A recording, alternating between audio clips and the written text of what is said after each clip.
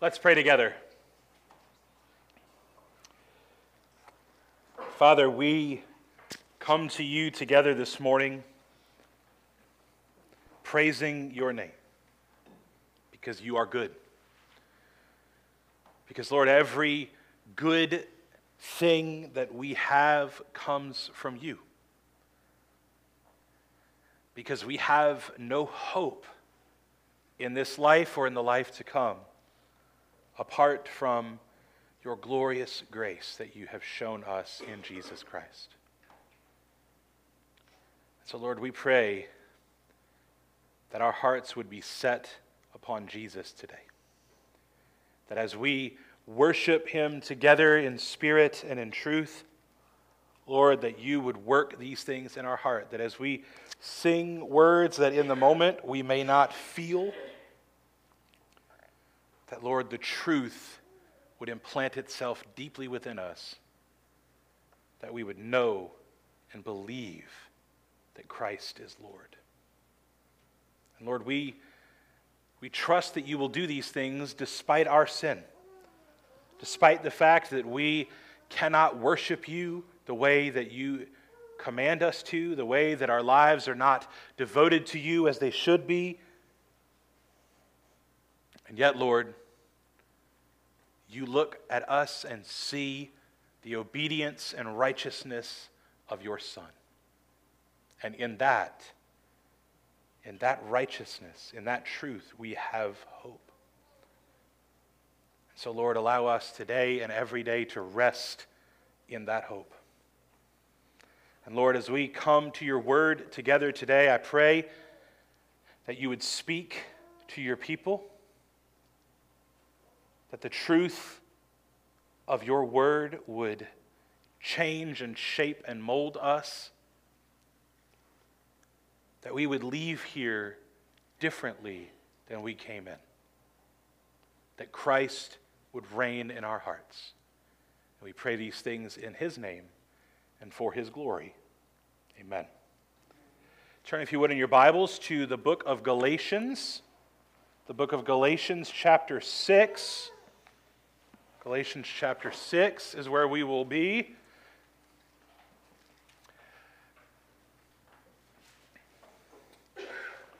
We'll begin in verse 11 and go through the end of the book. We have come finally to the conclusion of Paul's letter to the churches of Galatia.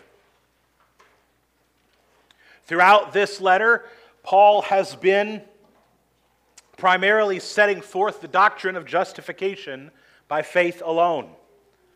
Starting from the promises of God made to Abraham, Paul has shown that the people of God have always been justified by faith and not by works. It is only the obedience, suffering, and resurrection of Christ that saves us. And the churches in Galatia were being troubled by false teachers who were coming in and saying that Paul had only taught them half the gospel. That yes, salvation comes by faith in Jesus, but after that, you must obey the law. You must be circumcised. You must keep all of the feasts and festivals. You must do what we find in the Old Testament Mosaic law. And Paul says, no. Our justification, our righteousness before God is found in Jesus, and only in Jesus, because we cannot contribute any good works of value. Just because our salvation is not dependent upon our own works, however, we should not fall into the temptation to think that we are free to sin in any way that we please. Because of the work of the Spirit within us, we bear righteous fruit that is opposed to the works of the sinful flesh. And these spiritual fruits are things that should be evident in the lives of Christians and evident in the life of the church. And they are seen in the characteristics that Paul lists out in chapter 5: love, joy, peace, patience, kindness, goodness, faithfulness, gentleness, and self-control. When our lives are examined, these are the things that we should be marked by. And they're not only seen in those things, but they are borne out in how believers approach and restore repentant sinners, how believers bear one another's burdens, how believers exhibit humility, and how believers meet the material needs of those whom the Lord has tasked with shepherding the flock, and how they continue to do good and care for those among the church. That is where we left off last week. In today's passage, we find Paul essentially giving a summation of his letter to the Galatians. And as we examine this text together, the question we must deal with is this: on whom does God's grace rest? That's the question. And so with that question on our mind, let's look to our text together where we first see that Paul bears the marks of Jesus. If you got a bulletin or one of our sermon listening guides when you came in, you'll see we have 3 points this morning. That's our first one, the marks of Jesus. Let's read our whole passage for today rather than breaking it apart. I'm going to read verses 11 through 18 of Galatians 6. See with what large letters I am writing to you with my own hand. It is those who want to make a good showing in the flesh who would force you to be circumcised, and only in order that they may not be persecuted for the cross of Christ. For even those who are circumcised do not themselves keep the law, but they desire to have you circumcised, that they may boast in your flesh. But far be it from me to boast except in the cross of our Lord Jesus Christ, by which the world has been crucified to me and I to the world. For neither circumcision counts for anything, nor uncircumcision, but a new creation. And as for all who walk by this rule, peace and mercy be upon them and upon the Israel of God. From now on, let no one cause me trouble, for I bear on my body the marks of Jesus. The grace of our Lord Jesus Christ be with your spirit, brothers. Amen. Paul's conclusion to his letter begins with his proof that the letter is indeed coming from him. The nature of Paul's apostolic authority, which we've talked about repeatedly throughout this sermon series, it means that his opponents will seek every opportunity to discredit his arguments.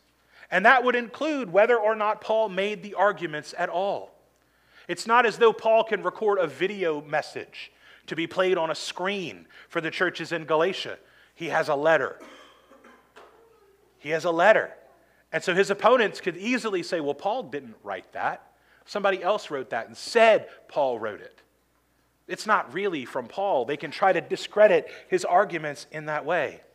We see a parallel of this today, where we see false teachers attempt to set Paul and Jesus at odds with each other.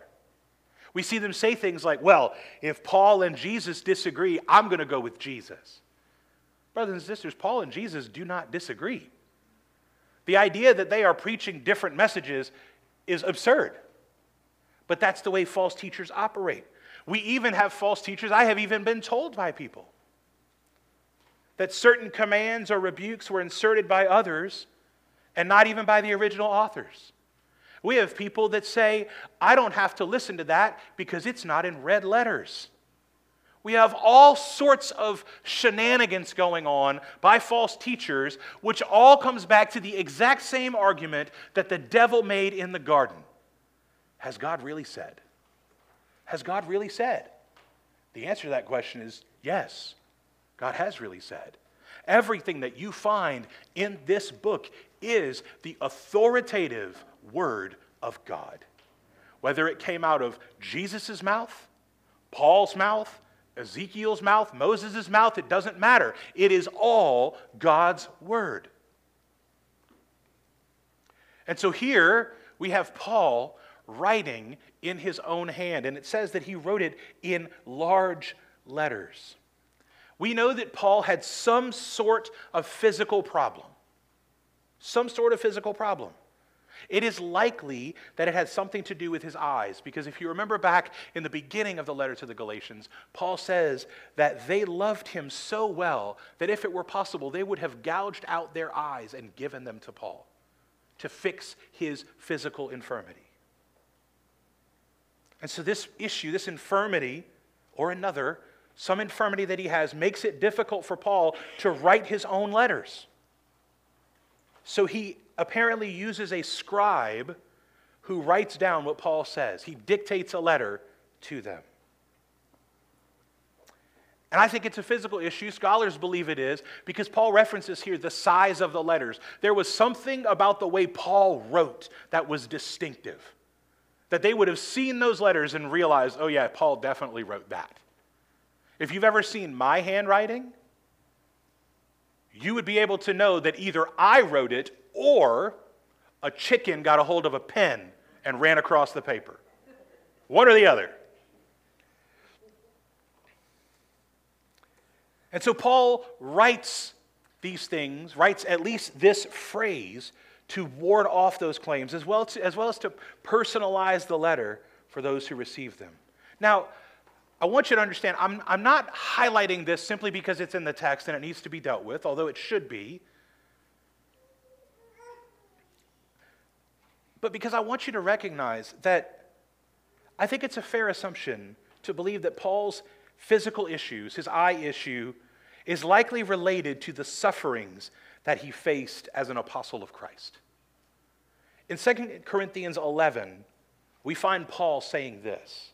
He is, again, in a different place, defending his credentials as an apostle, but also just as a man who loves and follows after Jesus. And this is what we find in verses 23 through 27 of 2 Corinthians 11. It says, "Are they servants of Christ? I am a better one. I am talking like a madman, with far greater labors, far more imprisonments, with countless beatings, and often near death. 5 times I received at the hands of the Jews 40 lashes minus 1. 3 times I was beaten with rods. Once I was stoned. 3 times I was shipwrecked. A night and a day I was adrift at sea, on frequent journeys, in danger from rivers, danger from robbers, danger from my own people, danger from Gentiles, danger in the city, danger in the wilderness, danger at sea, danger from false brothers, in toil and hardship through many a sleepless night, in hunger and thirst, often without food, in cold and exposure." Paul's life as an apostle was a hard one. It was a hard one. In verse 17, Paul refers to all of these things and more as bearing on my body the marks of Jesus. Paul says he bears on his body the marks of Jesus. And when he says in verse 17, "Let no one cause me trouble," he is reminding the Galatians that when someone comes into their church and says, Paul's not a real apostle, Paul's not really teaching you the word, remember what Paul has suffered. Because the slander of the false teachers was that he was not a true apostle, but he was. And this is not boasting for Paul. It's tempting to read all that and say, wow, Paul is really full of himself. But that's not his point. Paul is attempting to shepherd the churches of Galatia in a right understanding of the Christian life. In fact, in the very next verse of 2 Corinthians 11, verse 28, Paul says this, "And apart from other things, there is the daily pressure on me of my anxiety for all the churches." So there at the end of his list of sufferings, he points out that he has anxiety over the spiritual condition of all of the churches that he has shepherded throughout his ministry as an apostle. Because he cares for them. And so he is telling them these things and teaching them these things because he wants them to understand what the Christian life is and what it is not. He is seeking to teach the Galatians that how each and every one of us should approach the Christian life is with a willingness to suffer all manner of indignity, discomfort, and pain, even to the point of death. Far too often, our approach to the Christian life is marked by a striving for personal fulfillment and a desire for comfort. Far too often, we present the gospel as a kind of fire insurance, as a kind of life improvement scenario. We have false teachers out there writing books that have sold millions and millions of copies called Your Best Life Now.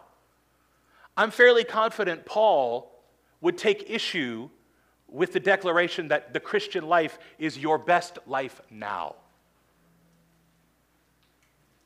Paul said to live is Christ and to die is gain. But so often we think of the Christian life as the means to which we will have a pleasant life, and then a pleasant death, and then a pleasant afterlife. We approach Christianity as though it is God as some sort of spiritual ATM machine in the sky who is going to just dispense blessing after blessing and comfort after comfort upon us, and we will never have to suffer.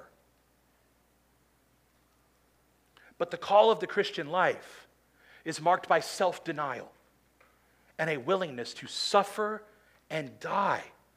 Jesus said in Mark 8:34 and other places in the Gospels, he says, and calling the crowd to him with his disciples, he said to them, "If anyone would come after me, let him deny himself and take up his cross and follow me." I just want you to realize that when Jesus said this, none of them had any idea that he was going to face the most brutal death of the time. There was no more horrific way to die than to be crucified.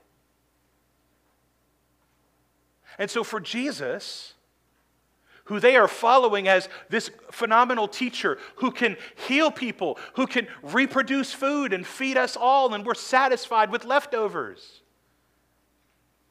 He can cast out demons. He can do all of these incredible, amazing things. And Jesus says, if you want to follow me, it's not all free bread and good fish. It's not all healing. You have to be willing to deny yourself and take up your cross. You have to be willing to suffer brutality and indignity in this life. You have to be willing to say, not my will, but yours be done. Paul exemplifies this. Paul has suffered. He has nearly died many, many times. He ultimately will die for his faith in Jesus Christ. And you might think to yourself, well, yeah, of course Paul would do that. He's an apostle. Brothers and sisters, this is the call upon every one of us. Not just apostles, not just pastors, not just deacons, not just Sunday school teachers, every single one of you. That's why Jesus says that the right thing to do when you are considering coming to Christ is to count the cost, to realize what you will lose. But Jesus says, what will it profit a man if he gains the whole world and forfeits his soul? Paul reminds the Galatians that our lives and our bodies should bear the marks of Jesus. But in contrast, the false teachers are marked instead by the fear of man. That's our second point this morning. The fear of man. John Bunyan defined the fear of man as the fear of losing man's favor, love, goodwill, help, and friendship. Put another way, it's an idol of approval, placed alongside other idols like comfort or pleasure. We should rightly recognize the fear of man as standing in opposition to the fear of God. Proverbs 29:25 says the fear of man lays a snare, but whoever trusts in the Lord is safe.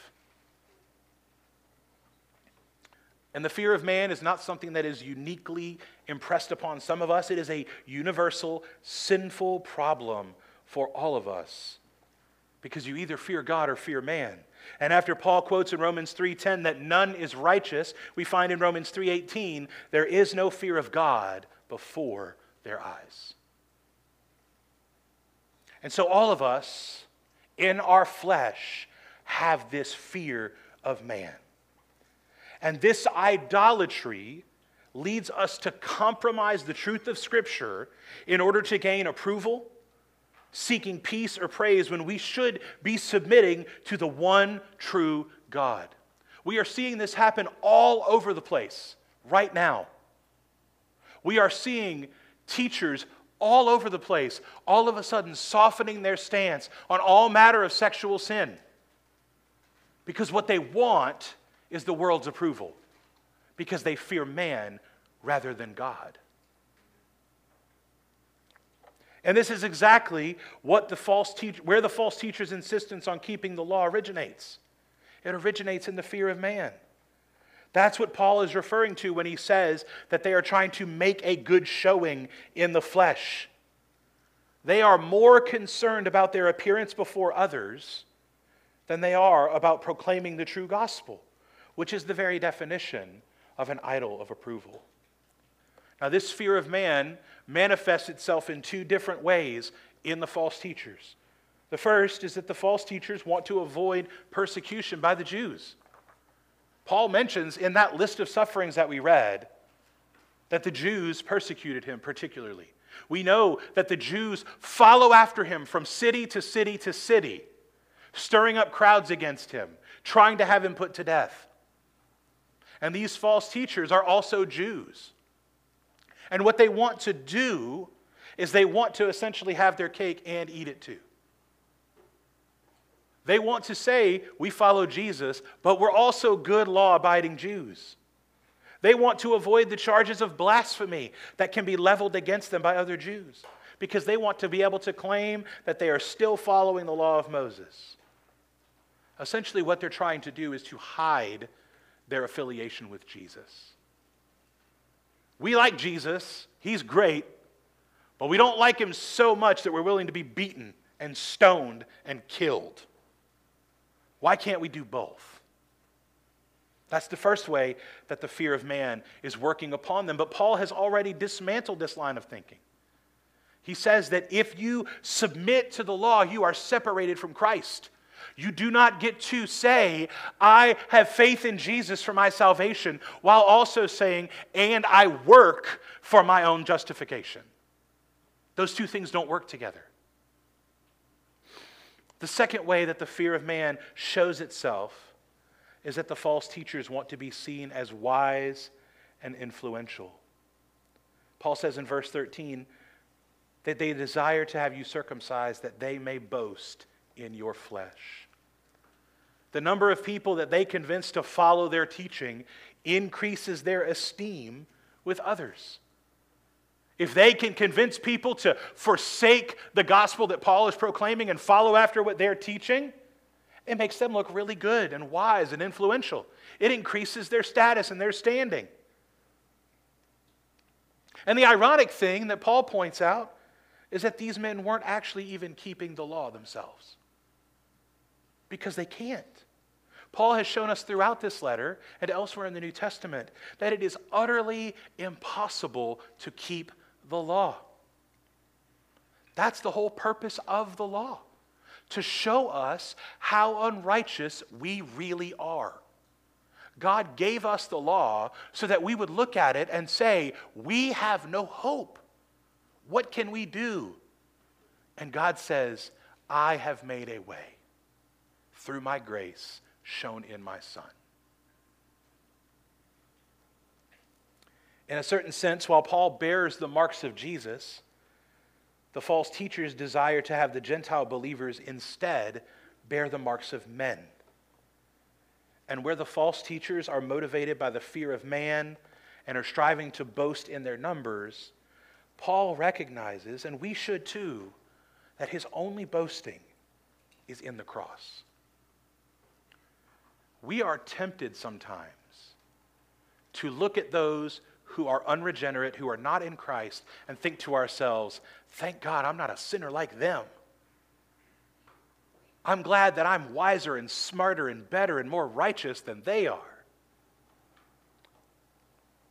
Brothers and sisters, we must always remember that we are saved despite ourselves, not because we are worthy of salvation. You are not saved because the Lord looked at you and thought, you know, you're really wonderful. You're better than everybody else, and so I'm going to give you a reward.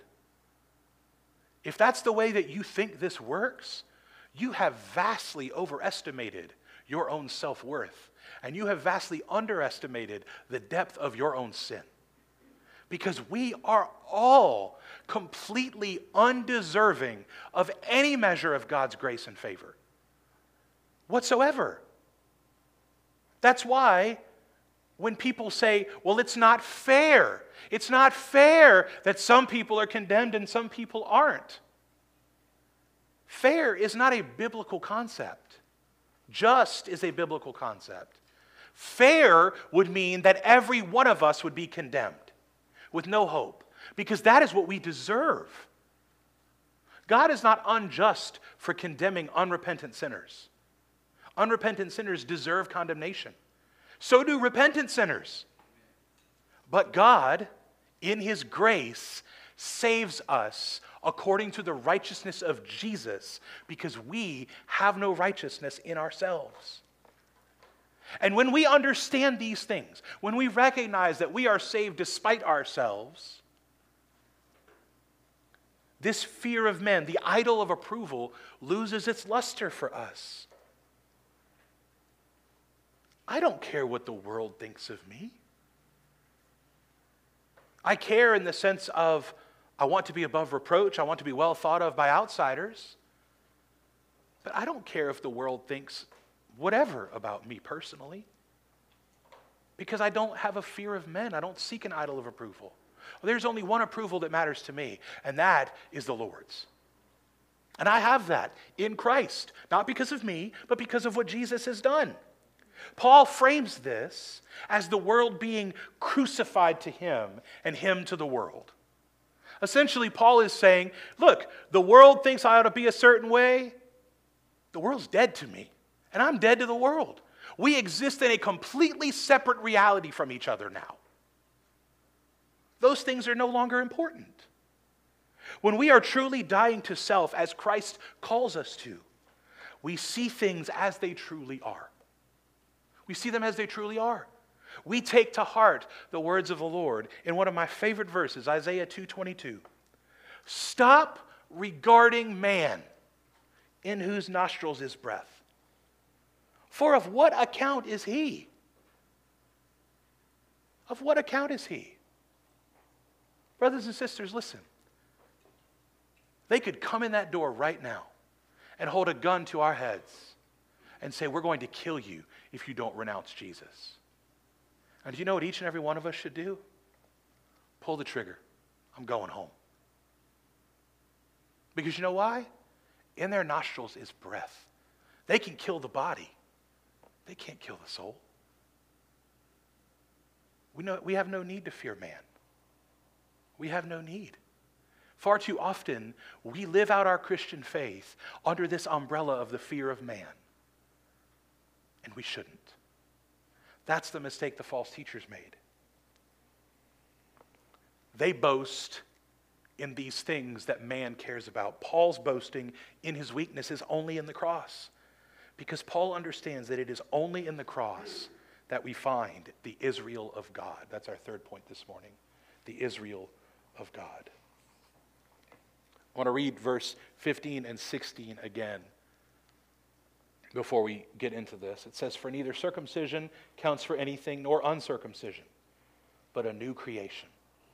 And as for all who walk by this rule, peace and mercy be upon them and upon the Israel of God. While the false teachers have been emphasizing adherence to the whole law of Moses, circumcision has served as a kind of shorthand for their position. Instead of Paul repeatedly saying all the different laws, Paul just keeps saying, they want to circumcise you, don't submit to circumcision. It's a shorthand. And Paul has used that in illustrative purposes, used it for illustrative purposes throughout the letter to the Galatians. He tells the Galatians that submitting to the law means being cut off from Christ. Yes, that is intentional imagery. He even says that he wishes those who preach this heresy would emasculate themselves.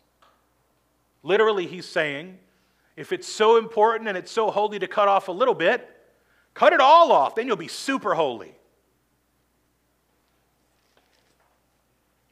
Paul has very clearly expressed that circumcision is of no value in the covenant of grace in Christ. Circumcision is of no value. But at the same time, here he wants to remind his readers that uncircumcision also doesn't count for anything. Sometimes we're tempted when the Bible says, this doesn't mean anything, and we're on the other side of it, we're like, yeah, go us. And Paul says, no, you need to understand, just like circumcision doesn't count for anything, neither does uncircumcision. The state of your physical body, as it relates to the law of God, is completely and totally irrelevant to the question. It's not, the Mosaic law doesn't make you righteous with God, and a rejection of the Mosaic law also does not make you righteous with God. In fact, the only thing that counts is whether or not you are a new creation, which is the mark of truly being in Christ. In 2 Corinthians 5:17, Paul says this, therefore, if anyone is in Christ, he is a new creation. The old has passed away, behold, the new has come.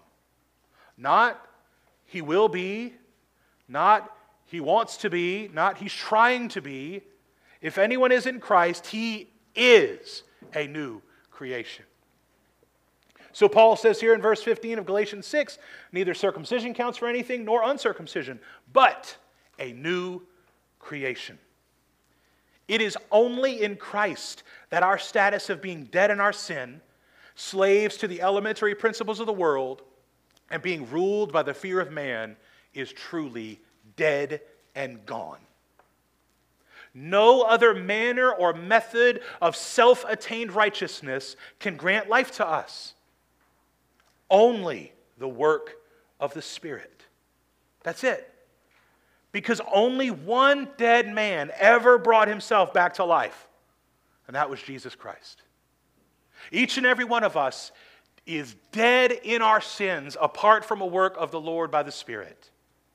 And you cannot raise yourself to life. It's impossible.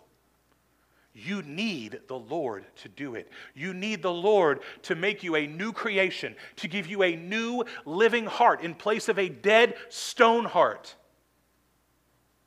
That is how you know if you are in Christ.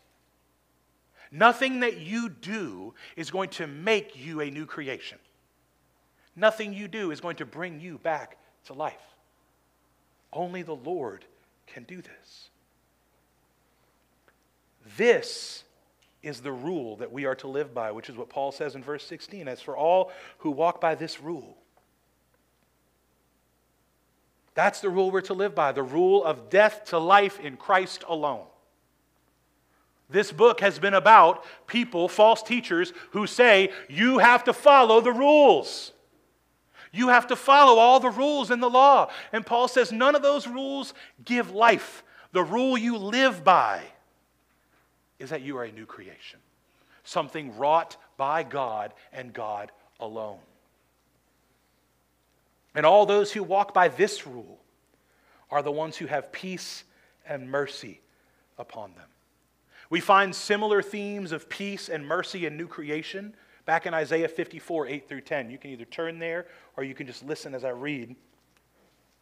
But this is a prophecy that the Lord gives to his people through Isaiah, and it says, in overflowing anger for a moment, I hid my face from you. But with everlasting love, I will have compassion on you, says the Lord your Redeemer. This is like the days of Noah to me. As I swore that the waters of Noah should no more go over the earth, so I have sworn that I will not be angry with you and will not rebuke you. For the mountains may depart and the hills be removed, but my steadfast love shall not depart from you, and my covenant of peace shall not be removed, says the Lord, who has compassion on you. Isaiah is utilizing new creation language here, linking God's compassion upon his people with the receding floodwaters of Noah, which we should rightly understand as a recreation. The flood and subsequent repopulation of the earth by those on board Noah's ark, both animals and humankind, is a recreation. It's essentially a reset. It's a starting over. It's a new creation. And so here we have the Lord using this method of prophecy, using this new creation language. And in the midst of this new creation, what is our assurance from the Lord? That his steadfast love will not depart, and that his covenant of peace will be everlasting. That word steadfast love could be translated mercy. And in fact, in the Greek translation of the Old Testament, known as the Septuagint, that's exactly the word that's used there. Mercy and peace. Mercy and peace. Peace and mercy upon those who are a new creation, just as Paul says in our text in Galatians. What an incredible God we have. Fulfilling His word thousands of years later in a letter that He has preserved for us to a group of churches on the other side of the planet. We see the fulfillment of His promises, that He will make a new creation and His everlasting mercy and peace will never depart from His people.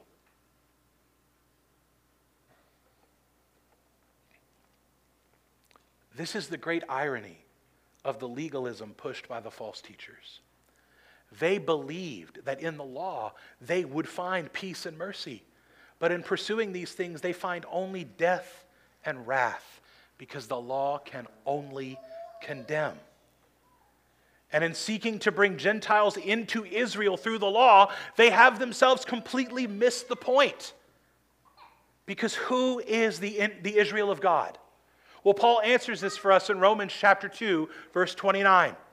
It says, "But a Jew is one inwardly, and circumcision is a matter of the heart, by the Spirit, not by the letter."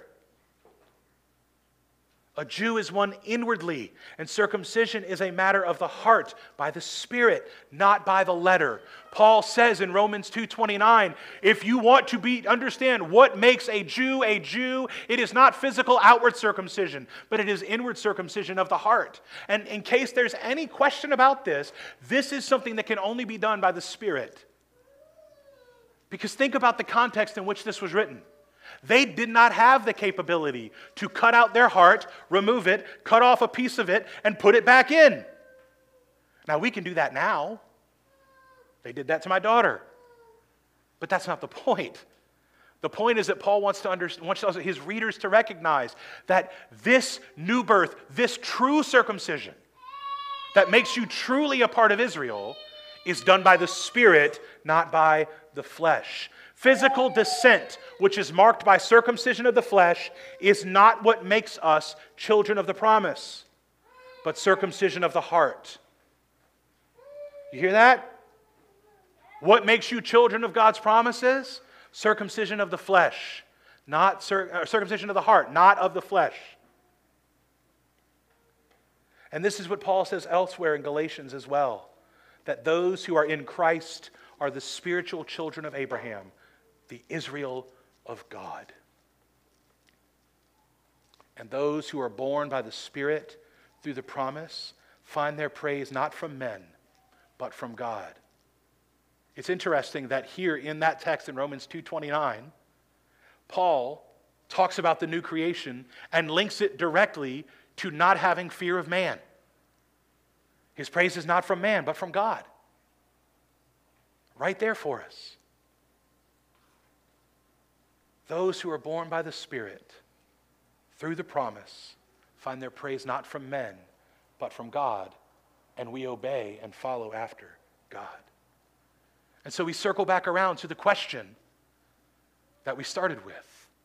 On whom does God's grace rest? That's what Paul says in the last verse of Galatians. The grace of our Lord Jesus Christ be with your spirit, brothers. Those who are in Christ, the true Israel of God, have the grace of God resting upon them in their spirit. Now, the grace of God in Christ does not mean that our lives will be pain-free and easy. You will face consequences for your own bad decisions. There's a pillow that someone crocheted a message on. You see those things from time to time, and there's one that I would like to get at some point if I can ever find it, and crocheted on the pillow. It says, everything happens for a reason. Sometimes the reason is that you make bad decisions. Sometimes the reason that our lives are filled with pain and suffering is a result of our own poor decisions. But as a Christian, as a follower of God, we need to prepare for our lives to be hard for the sake of growing us in Christ-likeness. Over and over and over again in the New Testament, we find that suffering breeds holiness. And so we will be marked by Jesus. Maybe in physical ways, maybe not, but we will be marked for certain because we are a new creation. And when we are tempted to believe that we must work harder to find God's favor, remember the truth of the gospel that we find in Galatians. The law brings us to Christ by instructing us in our inability. And we rest in Christ because He has accomplished all that we need for salvation. When we come to Christ, we come with empty hands, resting fully, hoping totally in His righteousness alone. He is our only hope of the grace of God. But if you are not a new creation in Christ, marked by the work of the Spirit in you, then your only hope of salvation is to throw yourself upon the mercy of the Lord found in Jesus. To cry out for the peace of God in His death for your sin, for your inability to obey His word, because all of us are sinners who do not seek God. And so as we conclude Paul's letter to the Galatians, there is a call upon Christians and a call upon non-Christians. Non-Christians, the call upon you is to repent and believe the gospel. That Christ died to redeem you from the curse of the law by becoming a curse for you. Christians, the call upon us is to rest in Christ. Christ has done the work. And our obedience is done purely out of love, purely out of hope.